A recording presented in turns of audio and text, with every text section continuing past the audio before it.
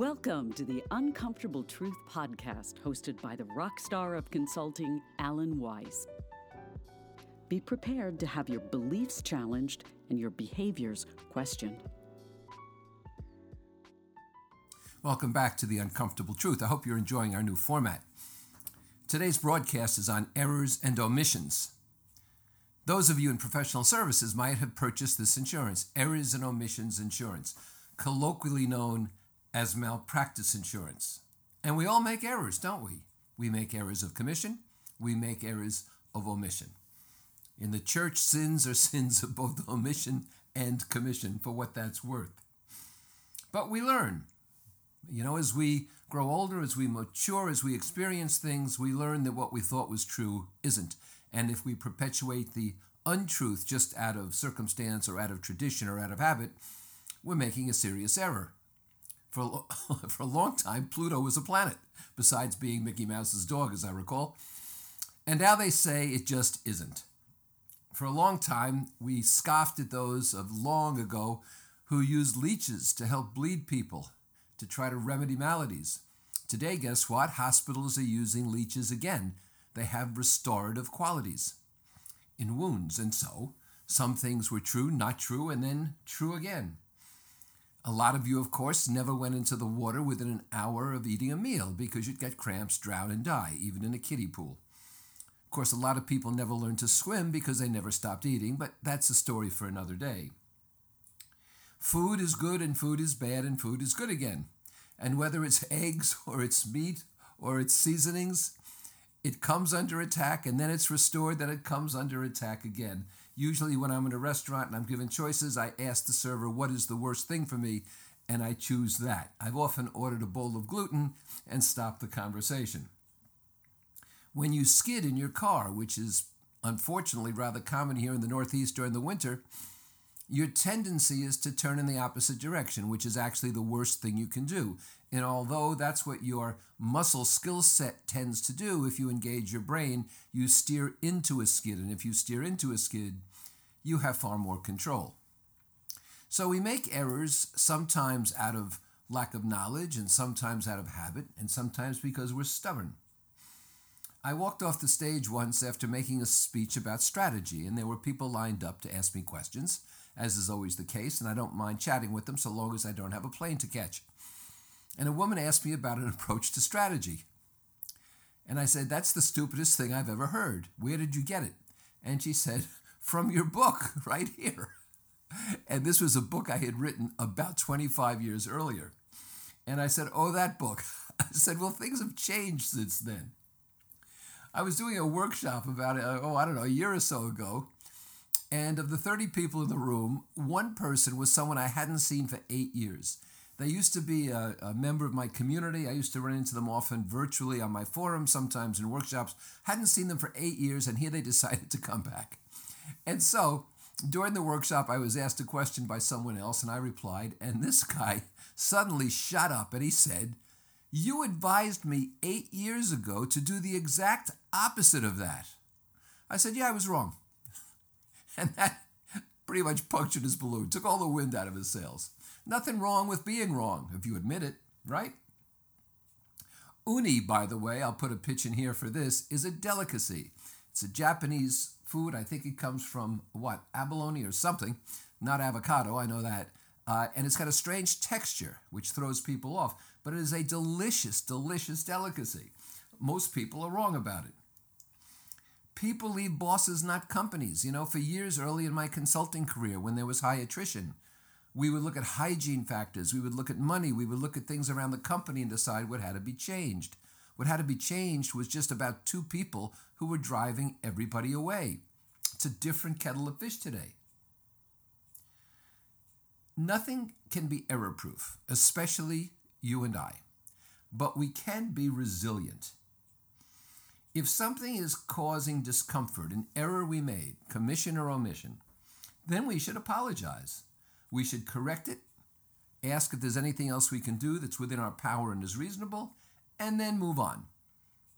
We can't let errors and omissions drive us into a funk or keep us perpetually depressed. but we should atone. We should show remorse. We should try to fix things if they are fixable, learn from it, and move on. In any case, we can improve ourselves from it and move on, and that's what resilience is about. When I was going out on my own, I realized that through most of my professional life, I had been selling boxes of materials, seats in workshops, hours or days to spend on a site or to coach people.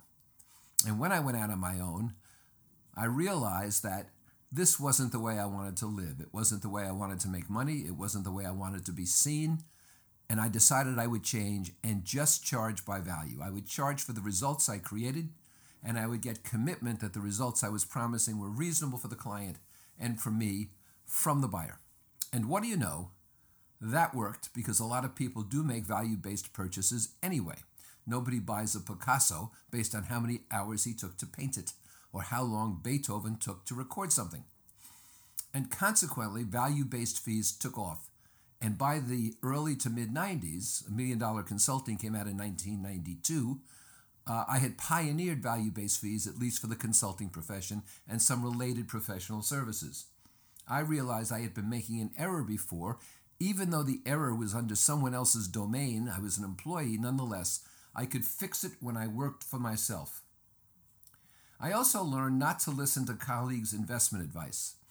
I was part of a consulting association at one point, and a very nice guy who occasionally I had dinner with at a convention and who seemed to be a really bright bulb bragged to me about the investment he had made in a new stock and how much money, and there was another new one like it coming up. And he said to me, invest in this. If it doesn't do what you expect it to do, what I'm telling you it will do in 6 months, I'll buy it back from you. Well, there's a guarantee. And so I put $15,000 of my money into this stock, which not only went nowhere, it dug a tunnel and went subterranean. And after 6 or 7 months, when I got back to him, he suddenly became unavailable. And I learned my fault. Don't listen to the advice of people who don't know what they're talking about. He wasn't an investment advisor. And since then, I've gotten not one, not two, but 3 ace investment advisors to whom I listen. And when they all agree, I tend to also. So the key to all this is having high self-esteem. That we have high self-esteem. We can admit to our errors and explore them and learn from them, share them with others so others can learn from them, and others can give us some feedback on what happened when we trust them. And the key to that kind of self-esteem is vulnerability, to be willing to share. I made an error. Too many people share only victories. On my forums, allensforums.com, sometimes people who never otherwise show up just show up to brag about something, and I delete it because my policy, my stated policy, is I don't allow for drive-by bragging. If you're going to be there, tell us about the warts, tell us about the problems, and then you can tell us about the highlights as well. I've had clients, such as Mercedes-Benz, and Hewlett-Packard, tell me how to consult, and I've disabused them of that notion. I've told them that is an error, and I will not join them in that error. I will not tell them how to make measuring equipment or computers, or I won't tell them how to make brake pads. Don't tell me how to consult. You called me in for a reason, and I'm the expert. I've had people tell me how to coach them. They have an issue they can't resolve themselves, and yet they're going to tell me how they're best coached. They have no idea how they're best coached. And I tell them that's not going to work. You pay me, and we do it my way or the highway. I don't want them to make another error, and certainly not drag me down with them. If you aren't afraid, then you won't make as many errors, and you will learn from them. But I have found, my friends, that most people make errors because they're afraid. They're afraid to speak up. Most errors come from fear, and they're afraid at the moment to do something or to refrain from doing something that someone else asks them or suggests or pushes them toward. And so my message to you today on The Uncomfortable Truth is errors and omissions are a way of life, but we can learn from them, we can improve from them, and we can reduce them if we're not afraid to be vulnerable, to be open, to learn, and to believe in ourselves, which is what self-worth is all about. And unfortunately, that's the uncomfortable truth. I'll see you next time. I'm Alan Weiss.